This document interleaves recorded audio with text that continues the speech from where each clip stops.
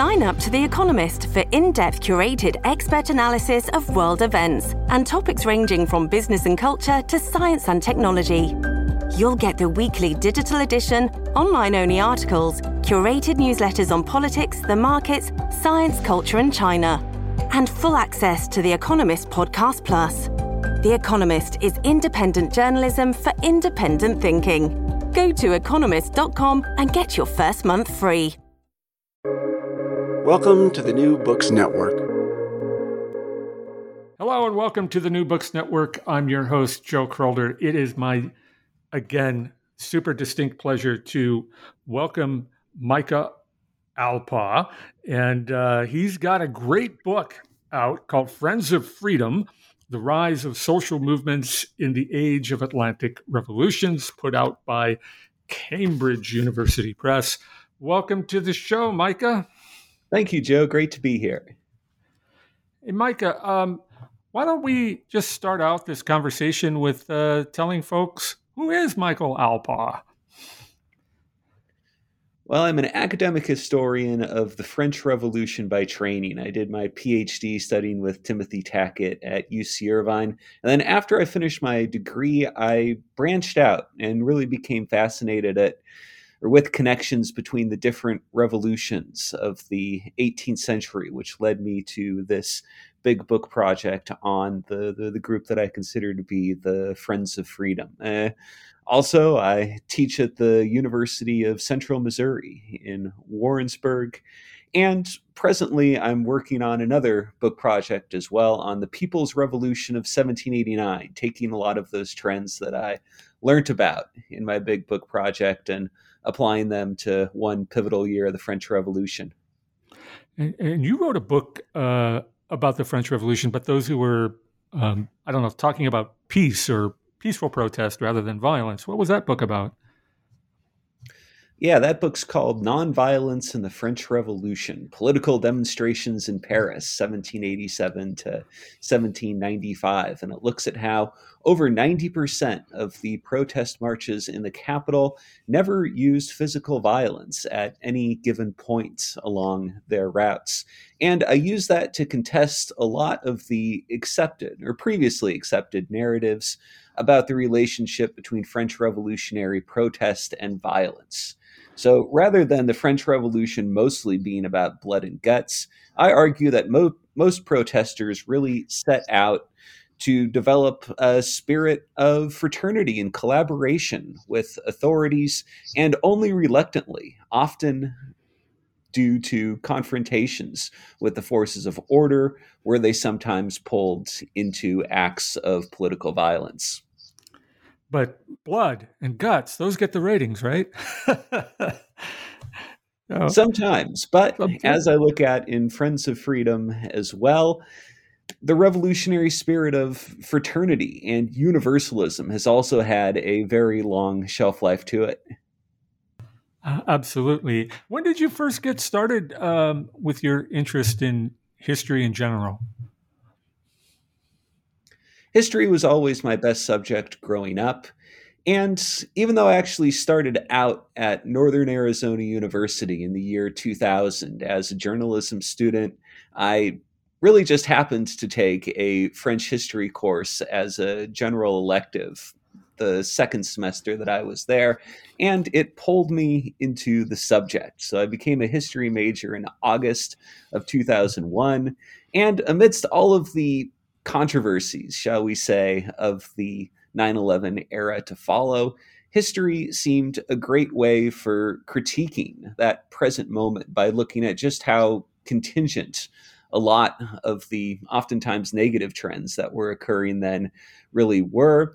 And it seemed to offer different histories of the possible that perhaps we could use to help construct a better world. So in many respects, I consider all of my books, at least in some degree, to really come out of those early experiences and really that early searching for alternative and perhaps better histories to build from. And I have to say, in reading your book, Friends of Freedom, I am impressed with the amount of work that went into this. It's in Atlantic history, ladies and gentlemen, and often the problems with Atlantic history is it tends to be very theoretical or a turn to the literary. But this is not. This is you in the archives everywhere. France, the UK, the United States, Ireland. What was that like? All that travel? It was great fun. Every summer from 2010 to 2018, I spent between 1 and 3 months on the road, which included long stays in London, Paris, Washington, D.C., Dublin, etc., as well as weeks-long train rides out across the countryside or car and bus trips around the eastern U.S., getting deep into the archives and collecting things that I was able to use, kind of as you described, to try and build a history of this era from the bottom up. So, like yourself, Joe, I was very disenchanted with a lot of the top-down histories that either focused on a few theoretical ideas or at most got into a few key figures, like, say, Thomas Paine or the Marquis de Lafayette. This, I hope, is something different, an attempt to show how the biggest social movements of the era interacted with one another. Not only it's different, it's refreshing. There's a lot of Atlantic history out there that honestly could go back into the archives and really prove what it is that they're saying, put their money in their mouth, so to speak. And you just do it. You come through. This is a blast. This book is just a blast. Thank you so much for this work that you put together. I appreciate it. Anyway, yeah, you're listening to the New Books Network. I'm Joe Crowder, and I'm speaking with Micah Alpaugh and his book, Friends of Freedom, The Rise of Social Movements in the Age of Atlantic Revolutions. Micah, I want to start with a guy that you and I know extremely well, a historical figure that both you and I know extremely well, and that's John Wilkes.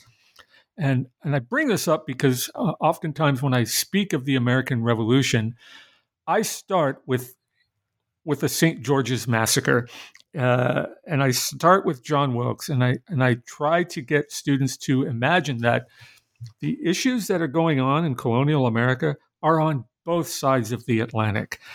Care to comment on that at all? Yeah, the Sons of Liberty movement that started the American revolutionary progression grew out of a great disenchantment, both in Britain and colonial America, with a lot of the somewhat heavy-handed policies of George III's ministers. And John Wilkes, a couple of years before the Sons of Liberty got going, was already drawing great attention for standing up to authority, even though he was being hit with libel charges for daring to critique the king, for saying that he got the best terms for the empire during the Treaty of Paris that ended the 7 Years' War. So over the 1760s, there were a great number of exchanges between American and British patriots, as both sides called themselves. Indeed, the Wilkes movement called itself oftentimes to be the Sons of Liberty as well. They believed that they were in a common struggle against despotism and for liberty. I think one of my favorite historical quotes comes from British historian J.G.A. Pocock. In one of his books, he said that the American colonialists were more British than the British themselves. And I almost fell out of my chair, but that was in defense of British liberties. So what was John Wilkes all about? Why is he holding the staff of liberty? Why did folks like on both sides of the Atlantic really become attracted to this guy? One of the ironies of John Wilkes is that in many respects, he didn't really deserve all of the attention that he was getting. He was an attention seeker, a libertine. Much of the money that was being raised for him wound up paying off his personal debts that he'd largely accumulated through travel and partying. But defending him seems to represent defending free speech to a lot of radical people in both Britain and the future United States, if they were to let him be imprisoned and locked away, it would have been a terrible symbolic blow to the whole movement.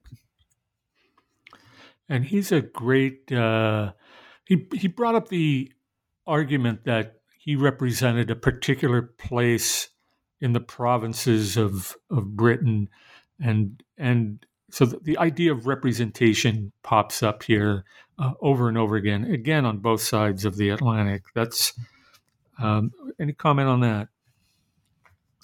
Yeah, this was the era that created democratization as we know it.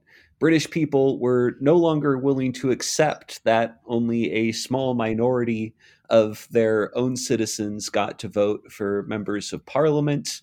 Colonists in the future United States were not willing to accept that a far away, mostly undemocratically elected parliament was going to make decisions for them. So, yes, being one of the Friends of Freedom meant sticking up for the ability to help make common decisions and to mobilize mass movements so that that would, in practice, occur.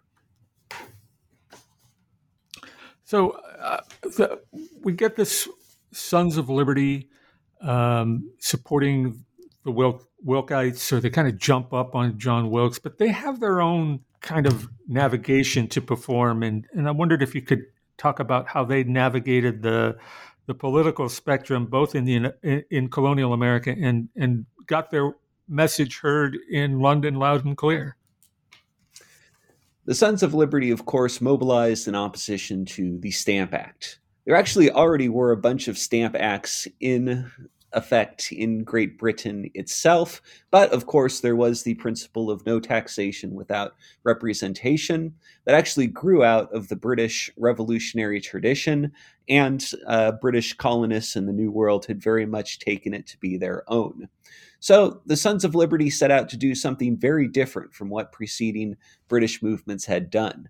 So most British clubs during the 18th century had remained proudly independent. Maybe they would sign common petitions to authorities, but beyond that, they really weren't willing to mobilize together and coordinate their actions in support of a cause. The Sons of Liberty, by contrast, did. So by the end of 1765, movements clear up and down the East Coast, from Portsmouth, New Hampshire in the north to Savannah, Georgia, down in the south, were coordinating with one another. So this made British people keenly aware of just how broad the opposition to the Stamp Act was, and it led to the Stamp Act being repealed in a short matter of months by February of 1766. One great victory for colonial Americans, but it didn't lead to, I guess, supplanting or making colonial Americans feel heard. So there's this mass mobilization movement. I think you call it a movement model in one of your chapters, where they begin to boycott British goods, and I think a lot of people are familiar with that. But I think we should rehash it. It's your book, and I think you clearly state what's going on.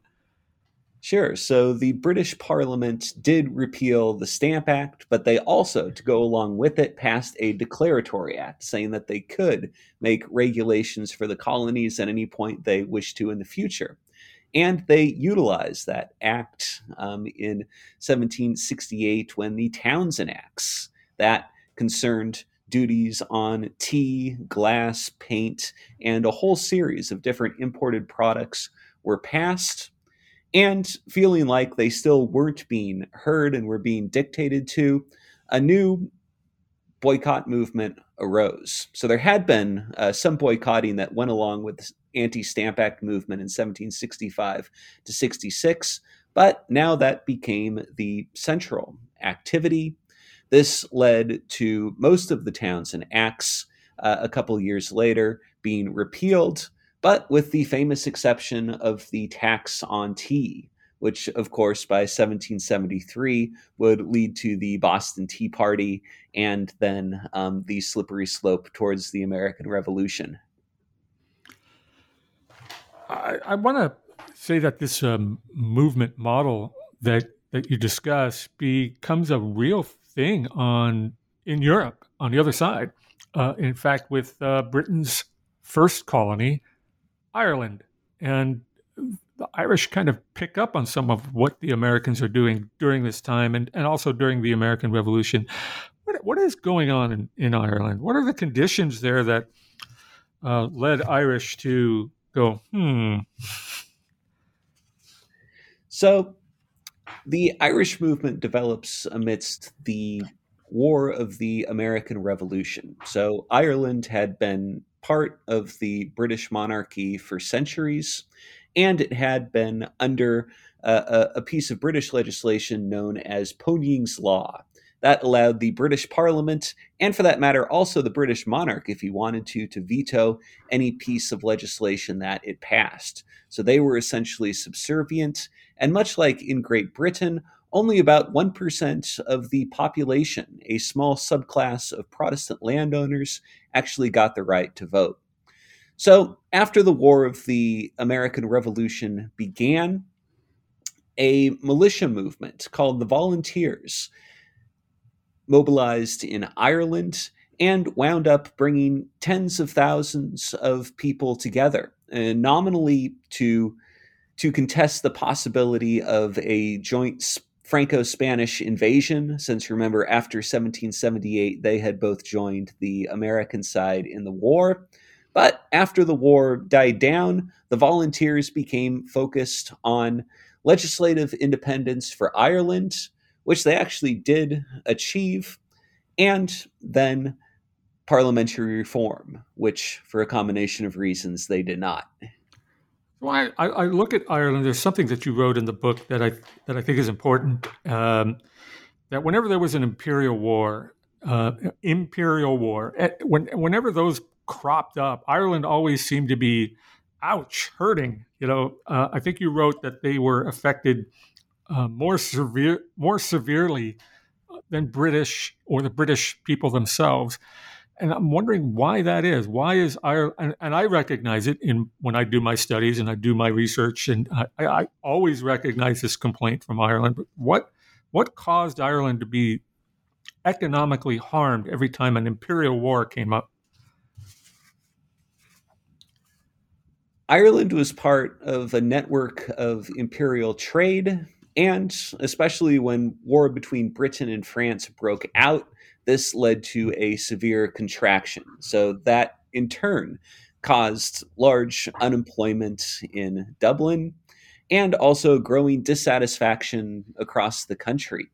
The Catholic majority had felt that their rights had been stripped away unfairly, and indeed, many of them had been dispossessed, particularly during the 17th and early 18th century, of their ancestral property rights.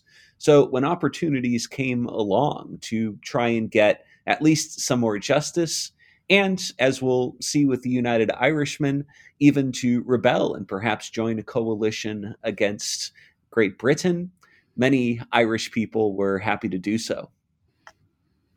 You make a mention in the book that arguments made for free trade existed in Ireland during this time. Any comments on that? So this was a point in time in which Ireland did not have unmitigated free trade across the British Empire. So the system literally was set up so that Great Britain would have a larger share of imports coming to it.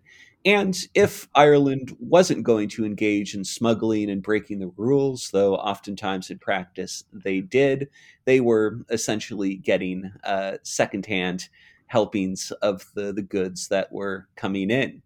So many Irish patriots, if they were going to remain within the British Empire, wanted the empire to run on a more equitable basis than what had existed up until that time.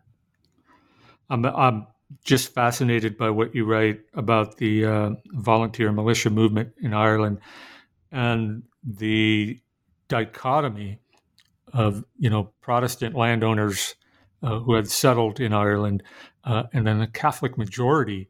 And I'm wondering how that kind of played out during the American Revolution and just beyond. That, I guess, that Catholic Protestant conflict? Yeah, on the one hand, the conflict remained strong. There were ancestral antagonisms that people had grown up with. But what also is fascinating, particularly about the volunteer movement during the American Revolution, is that some of those divides started to be surmounted. That in several areas, there's evidence of widespread Irish Catholic integration into the volunteers, serving alongside the Protestants.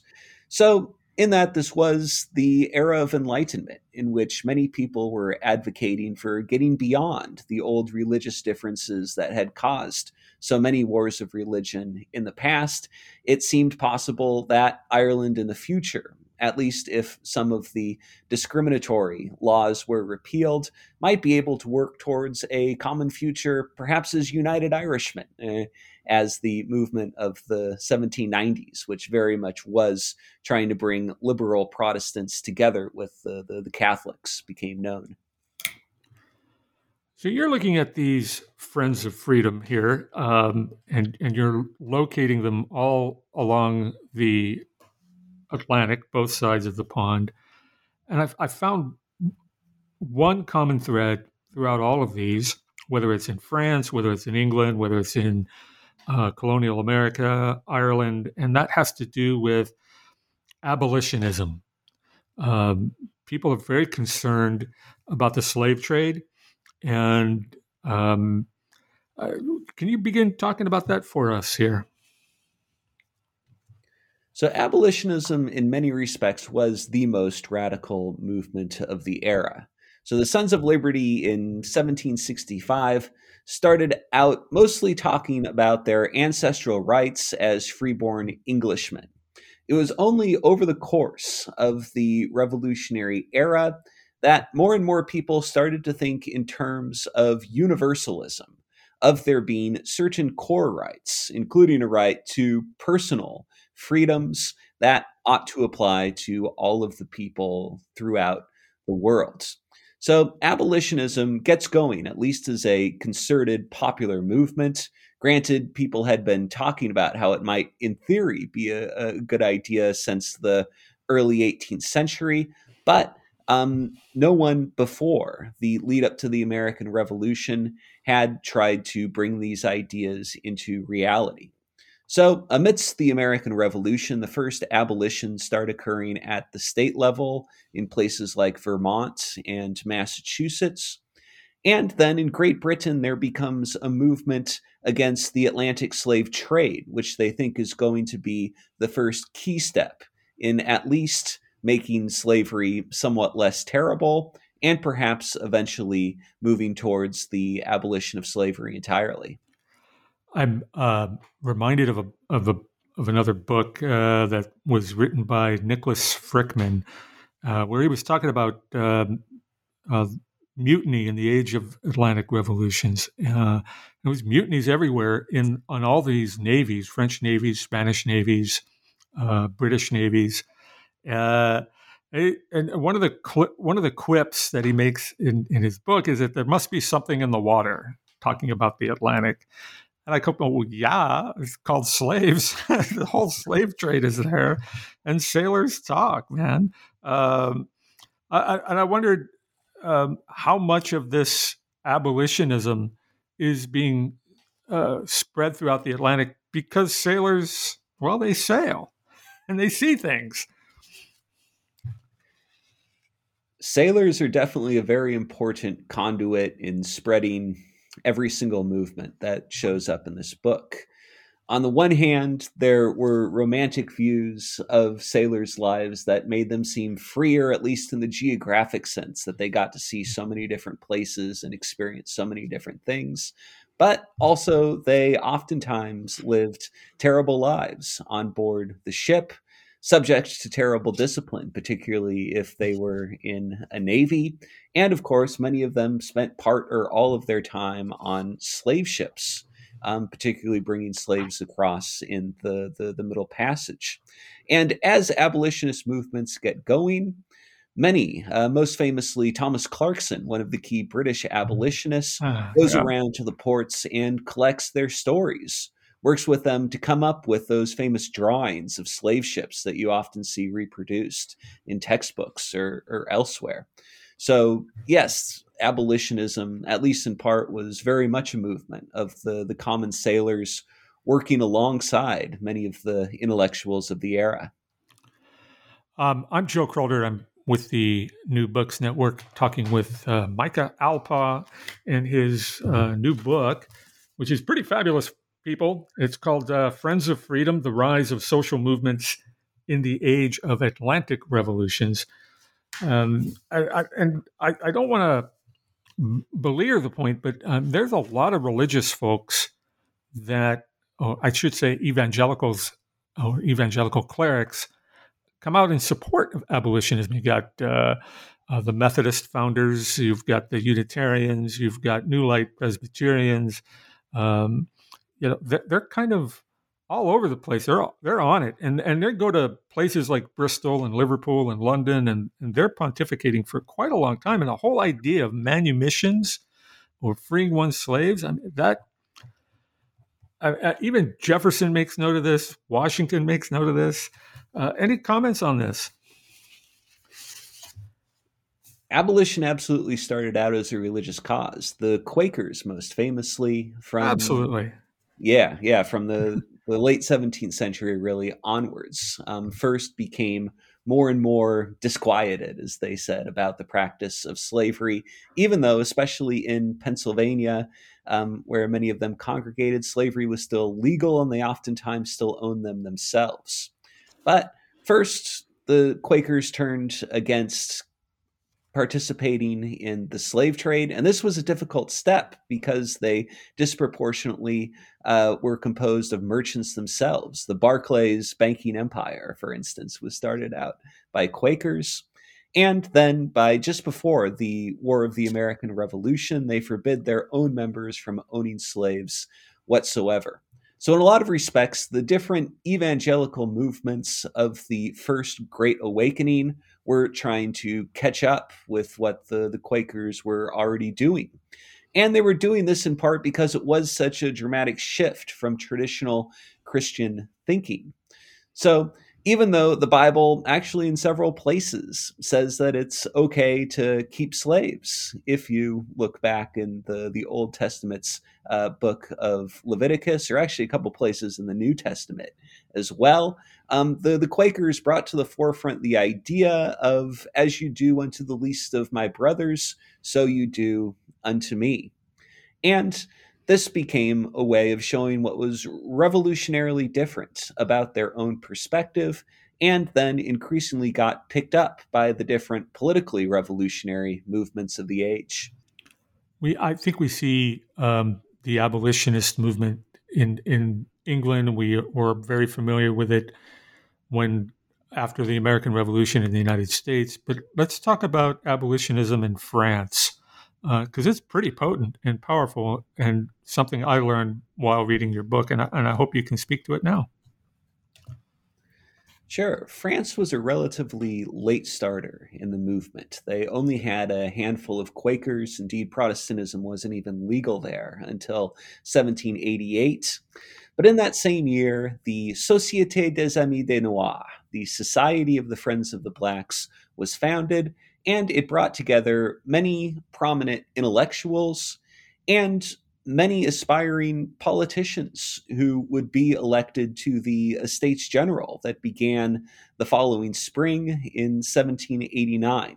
So this was actually the first organization that key figures like the Count of Mirabeau, who was one of the most strident supporters of the Third Estate's cause in 1789, and later radicals like Jacques-Pierre Brissot and Maximilien Robespierre really got their start with organized politics.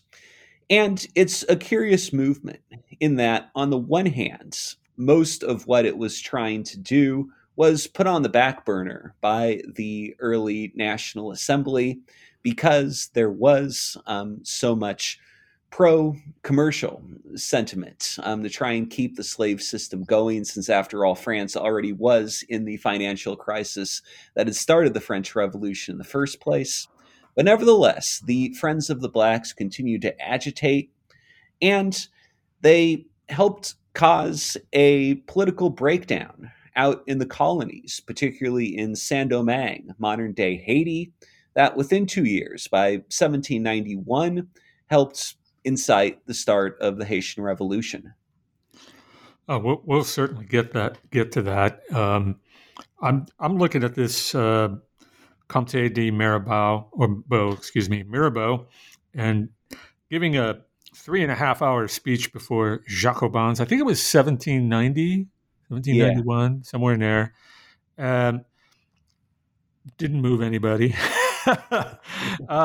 Mostly, he doesn't move many people because there is, as you just pointed out, there's this weight to money and finances, and you look at the colony, which is now Haiti, and the most successful colony they have in terms of the amount of money it brings into the French coffers. And I think of any historian, I'm being very honest here, you do a massively awesome job talking about the amount of money that was necessary for France to operate, and therefore the importance of Haiti.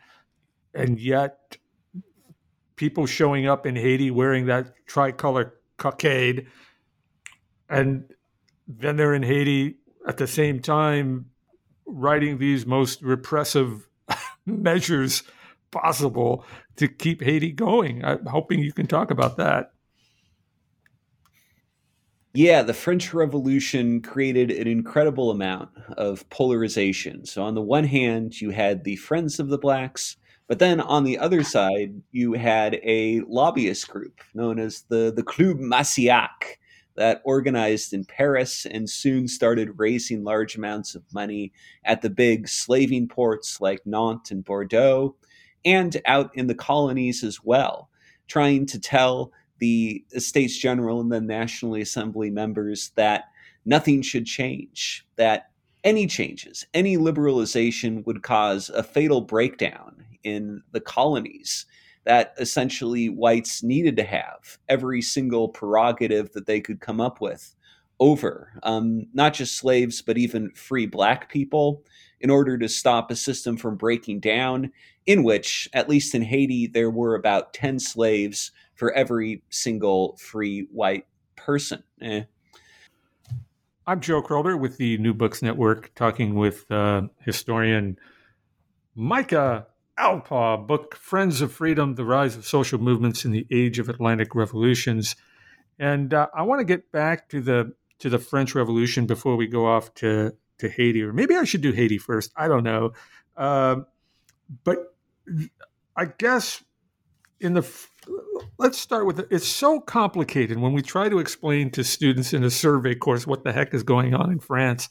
Why don't you give us what these Jacobins are and how, as you put it, they steered things toward what happens in 1794, known as the Terror, and it's the reason why everybody sees the French Revolution dripped in blood and guts. Sure. So the origins of the Jacobins were as what was known as the Breton Club, that organized during the Estates General at Versailles to push for the most radical solutions they could manage. They were a key group both in establishing the National Assembly as the sovereign legislature and in pushing for the abolition of feudalism after the night of August 4th, 1789. But by the time the October Days happened and the National Assembly moved to Paris along with the king, they had mostly stopped meeting, and I wasn't sure what their future was going to be. But in November, an address arrived from the London Revolution Society, a pretty peripheral group in British parliamentary reform politics, that said that they could see the aurora of a beautiful day when the two nations that had unfortunately been rivals could set aside their differences and pursue a common vision of liberty. And this produced great applause in the National Assembly. And they wrote back to London saying that, yes, they did want to pursue closer connections. And it was over the following days that a Société de la Révolution, so using the same name as the London Revolution Society, was founded in Paris. And only a couple months later did it change its name to the better known Société des Amis de la Constitution, the Society of the Friends of the Constitution, better known by the name of the venue in which it held its sessions, the Jacobin Monastery. So the club became the main caucus for radical members of the assembly, and soon it began accepting affiliations from different towns and even villages across the provinces. The only rule was that each town, whether large or small, could only have one Jacobin affiliate so that there wouldn't be different competing local factions. And over the following few years, this became the most powerful and largest organization outside of the government itself. So that when the revolution fell into new crises, after the king, for instance, attempted to flee the country during 1791's flight to Varennes, they mobilized demanding to know what had happened. And especially after war broke out in 1792, they came to oftentimes demand his ouster. So by the time the First Republic is declared in August and September 1792, the Jacobins now are the most powerful organization in the country, but they start to suffer from internal divisions. There became different irreconcilable viewpoints, most notably between the Girondin faction, which were mostly composed of free trade liberals, and those who became known as the Jacobins, who wanted to see basically proto-socialist legislation, particularly over foodstuffs, enacted.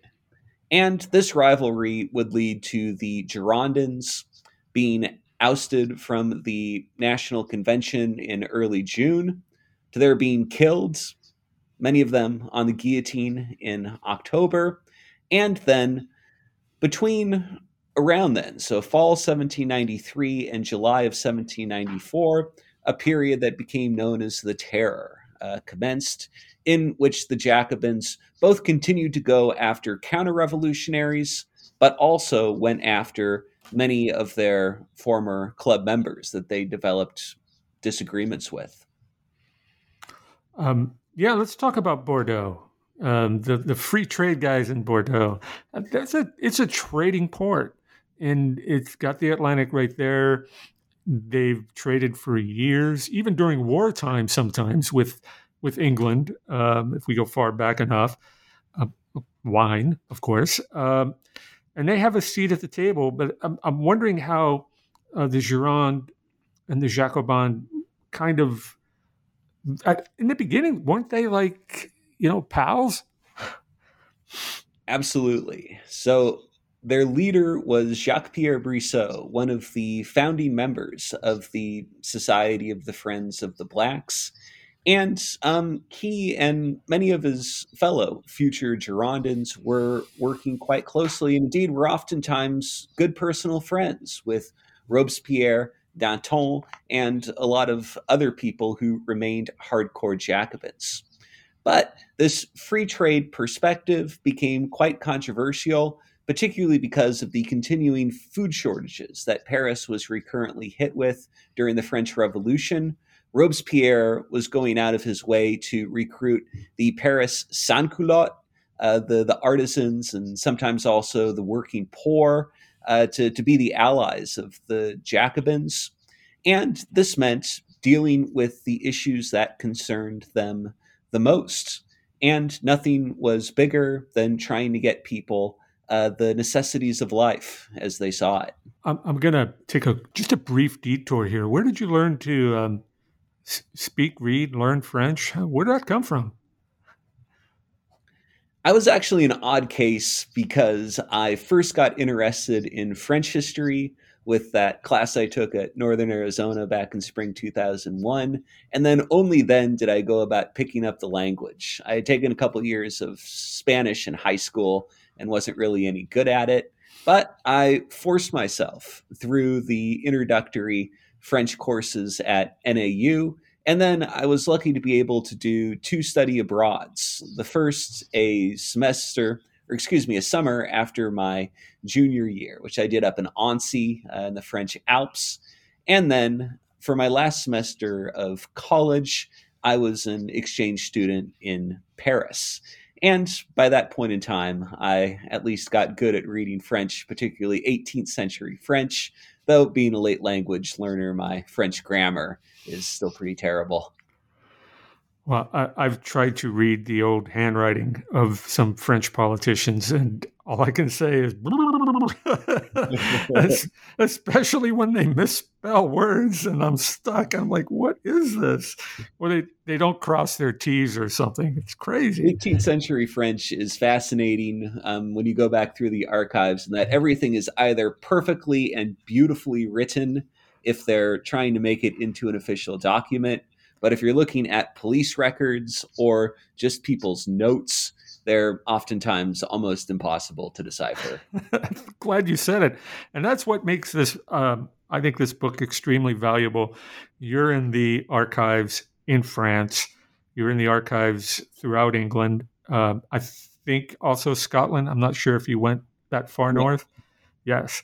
And you're in the archives in Ireland. You're in the archives throughout the United States. People, ladies and gentlemen, this is an archival marvel. You got to pick up this book. It's so well researched. Friends of Freedom, The Rise of Social Movements in the Age of Atlantic Revolutions. Micah Alpa, you're doing incredible here. Let's turn our attention to Haiti a little bit. No, before I go to Haiti, you made a brief mention of a political faction during the French Revolution known as the Montagnards, I guess. My French is terrible. And they were called the Mountain because they stood or sat in these high bleachers way up high. What were they all about? So the Montagnards were what Robespierre's faction became known as by late 1793, early 1794. And actually, they were the last of several different radical groups to sit up there. We actually get our modern political designations of left and right from where the high bleacher seats were, with the radicals on one side and the arch conservatives on the other. So if you go back to the first National Assembly from 1789 to 91, you had the Jacobins on the radical side and noble and clerical priests who were deputies sitting on the conservative side. But by the time you get to the National Convention, first, it's the Jacobins and the Girondins now becoming, in effect, the conservatives, even if they hadn't started out that way. And then by the time you get to early 1794, the right side of the bleachers are conspicuously denuded of people, in that most people who were really disagreeing with the Jacobins were either dead or in some form of internal exile. But still, there was a big distinction between the Mountain and what was known as either the Plain, or, in a term that perhaps unfortunately has come back into our political lexicon, the Swamp. So most members of the National Convention still didn't see themselves as hardcore Jacobins, but they were being to some degree convinced and to some degree coerced by Robespierre and his followers to go along with the Jacobins' radical program. But they actually only did so for a few months. After all, it was legislators from the Plain, together with a few breakaway Jacobins, who wound up overthrowing Robespierre on the 9th of Thermidor, year 2, late July 1794. It's just fascinating to see the split, not only between right and left, and as you point out, created here in revolutionary France, but who and what they stood for. So the Gironde, the Bordeaux folks would be on, the right side demanding free trade, whereas on the left, the radicals looking at a more socialistic, maybe even communistic sort of, the Paris communes are famous, outlook. And it's just amazing that that's still true to this day. Yeah, definitely. The French Revolution created so much of our modern political language. And even though the Jacobins still were a fair distance from the socialists of the 19th century or the communists of the 20th century, those later groups would very much look back upon what Robespierre and his followers were trying to do as a concrete historical example of what might be possible. I'm speaking with Micah Alpa, his great book out, Friends of Freedom, Rise of Social Movements in the Age of Atlantic Revolutions. I want to turn to Haiti. Do you have your book in front of you by any chance? I do, yeah. Yeah, there's a paragraph, I think, that is very well written, super instructional. It's on page 263. See if I can turn there too. I would love for you to read that to our listening audience, if you could. From its early stages, Saint-Domingue's revolution unfolded on racial terms. Upon news crossing the Atlantic of the Bastille's fall, partisans distributed tricolor cockades to everyone who had a white face, with some refusing to wear it shot or knived. In Petit Goave, a judge, quote, long suspected of favoring the mixed blood caste, was lynched. Anyone advocating mulatto rights risked the same. Without irony, colonial whites, quote, haughtily spoke of liberty before the slaves and bitterly declaimed against privileges, prejudices, and despotism. Gens de couleur, which means freemen of color, were banned from wearing the cockade. Francois Raymond, the Paris activist's relative, watched white colonists with bemusement, noting, quote, the blacks, who, quote, understand that the cockade is for liberty and equality, wanted to rise up. Whites accused, arrested, and hanged several alleged conspirators of color. Rumors incorrectly spread of Deputy Moreau de Saint-Méry betraying the colonial cause by proposing slavery's abolition in the National Assembly. The revolution opened new, often terrifying possibilities for a strained and unequal colonial order. There's so much in that paragraph, and it unfolds as you go along. But there's a civil war that's about to come. There's not two sides. It's not just slaves against whites. It's whites against whites. It's some mulattoes, some militia made up of mulatto slaves, and slaves themselves. There's so many different factions that are happening here in Haiti, and you do such a marvelous job of deconstructing it for us.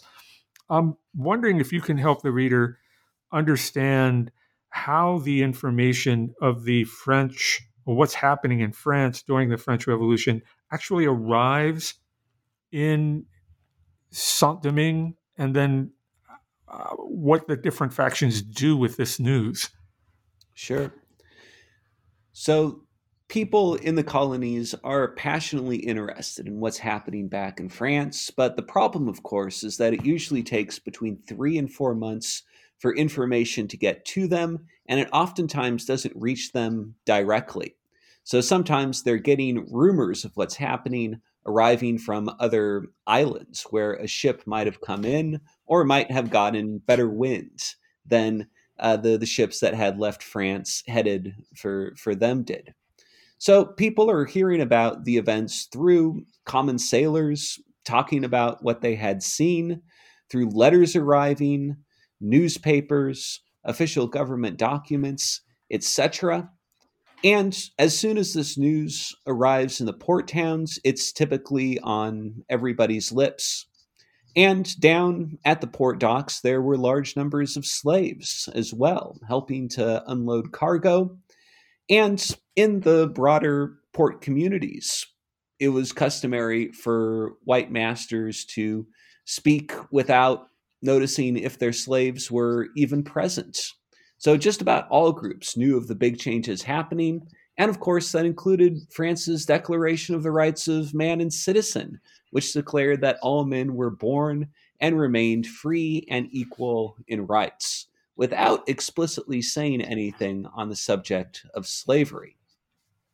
So, this both led many slaves to believe that perhaps they were even already free, but that their masters, for their own reasons, wouldn't tell them. And it also led freemen of color, who were about as numerous as whites were in Saint-Domingue during this era, to believe that they should have equal rights of representation to those which the whites themselves possessed. The whites, however, wanted to do anything that they could to stop this from happening. They were willing to use violence. There were cases of lynchings against freemen of color trying to exercise their rights in certain areas. The very question of whether men of color would get the right to vote remained contested in the National Assembly for 2 years.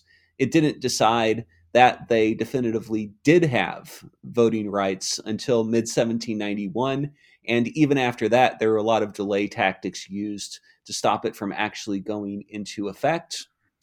Plus, the whites felt under so much stress from all of this that they didn't even trust their fellow white colonists, especially in other parts of the colony. So the colony divided by regions into the north, west, and south. And these soon came to loggerheads, particularly over whether the regional assemblies had autonomy or if they were subject to common orders going out from the colonial governor. So these groups by early 1791 are nearly in civil war conditions. There are revolts amongst freemen of color trying to get their political rights as well. And then in late 1791, all of that gets superseded by a massive slave revolt that begins along the northern plain of Saint-Domingue. And essentially, that civil war is never resolved. And slaves actually do manage to pick off different groups within all of those different coalitions as they fought for greater liberty over the subsequent years. Haiti actually wouldn't become an independent country until 1804. You speak at length about an insurrection led by Vincent Ogé. Am I pronouncing that right? That's right. And he does this, I would say, putting it mildly, a fair turnabout. Let's talk about that guy. So Ogé was an elite free person of color. He was about a quarter African origin himself. If you look at a drawing of him that survived, you would essentially see him as passing as white today. But because of his lineage, he was left out of many social opportunities. And in late 1789, he goes to the Club Massiac, the main lobbying organization for the planters' rights, and basically offers to deliver the freemen of color's support to this organization so that they can stop changes from being made to colonial slavery. But the Club Massiac turns him down, basically saying that they don't want to associate with his kind.